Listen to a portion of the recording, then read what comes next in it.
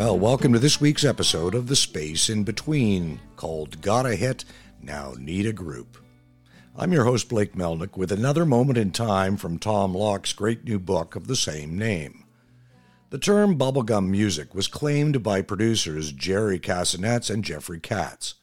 They claimed it stemmed from their business discussions about their target audience, teenagers.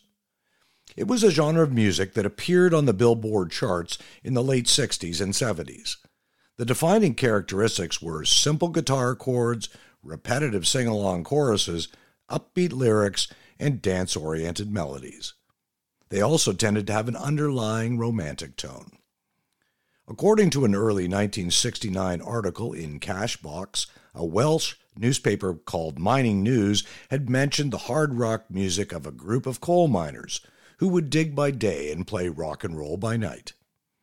The story goes that a London, England club owner rushed to Wales and descended 18,000 feet beneath the surface to sign the group.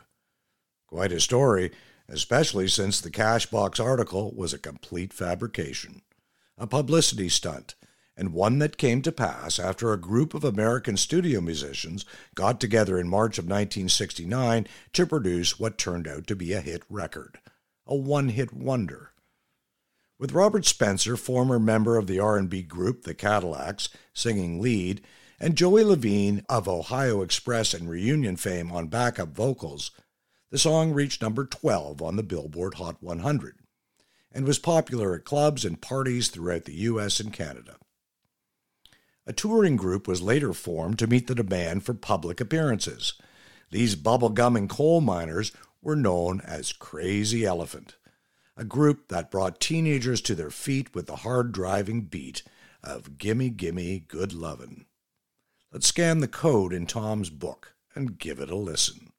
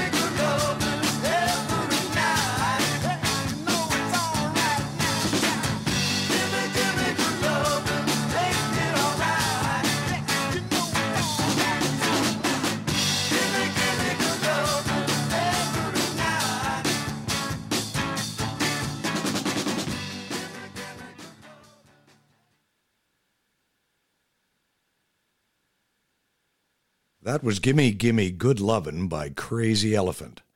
Sounds a lot like the intro to Mony Mony by Billy Idol. This concludes this week's episode of The Space in Between, called Gotta Hit, Need a Group, from Tom Locke's interactive musical extravaganza called Moments in Time. And if you haven't had a chance to check out my two-part interview with Tom called Music Man, there are links provided in this week's show notes. And if you're interested in purchasing a limited signed copy of Tom's book, you can find the link on our show Facebook page for What It's Worth, the podcast series. We're going to shift directions a bit as we move to wind down Season 3 of the show. In 2021, we were all made aware of the discovery of mass graves at the site of the former Kamloops Indian Residential School.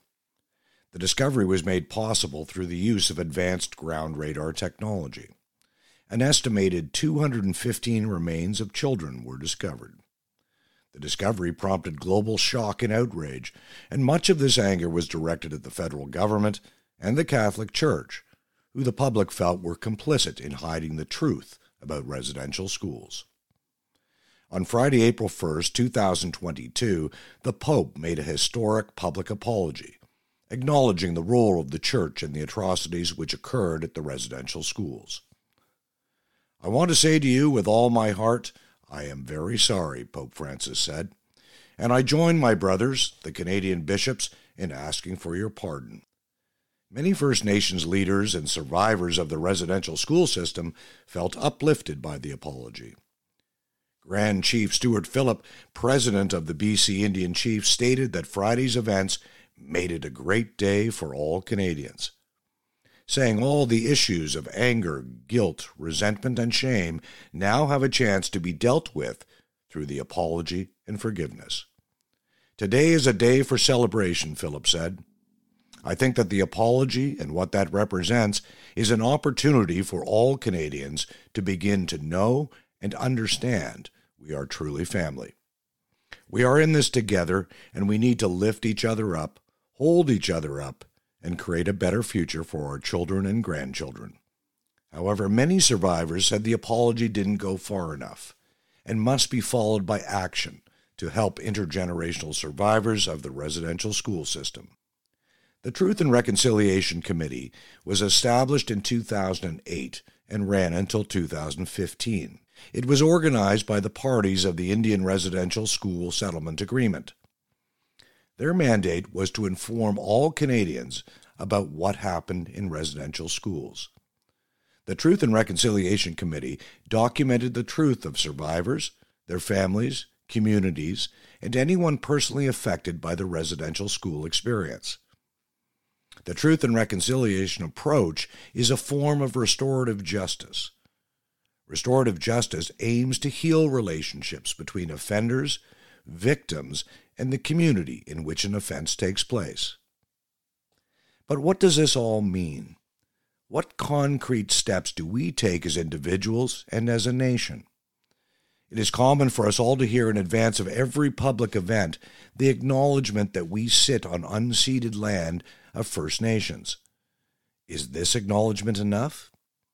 How do we begin the healing process within the First Nations communities themselves? We can't change the past, but we can help shape the future. As someone who has devoted his career to education and knowledge, I was particularly taken by the following part of Pope Francis's address to the First Nation leaders. "First, you care for the land, which you see not as a resource to be exploited, but as a gift of heaven.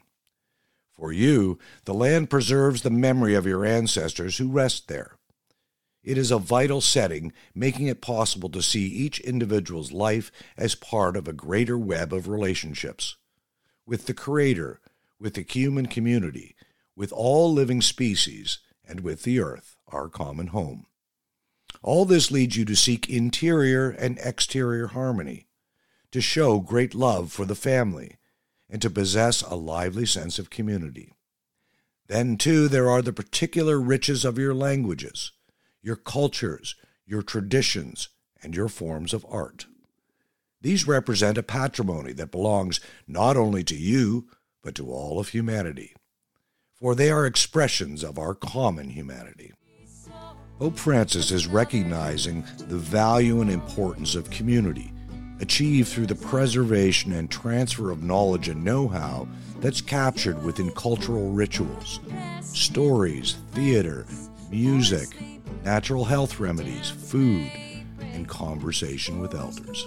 My next guest on For What It's Worth is a member of the Micmac Band.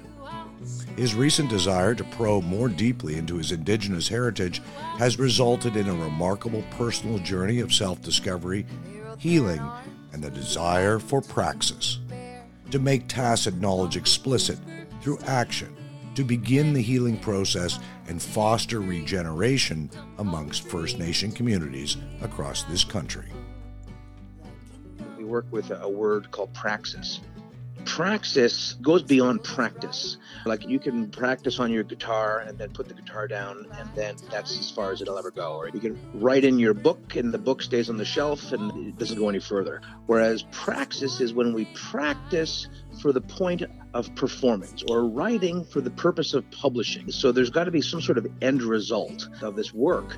We go into communities, we pull together a collective creation, and then we present that collective creation to the community. And it doesn't end there. Then we just take that collective creation, this story, this multimedia story, and we perform it down the road to a neighboring community, and then to their neighboring community. And then those communities are, wow, is that what you do with the senior youth and young adults? Can you do that with ours? We have a story to tell. And then we create these exchanges between communities. So it really is story central in community building through the expression of different art forms. Join us for truth, regeneration, and Indigenous ways of knowing on the next episode of For What It's Worth.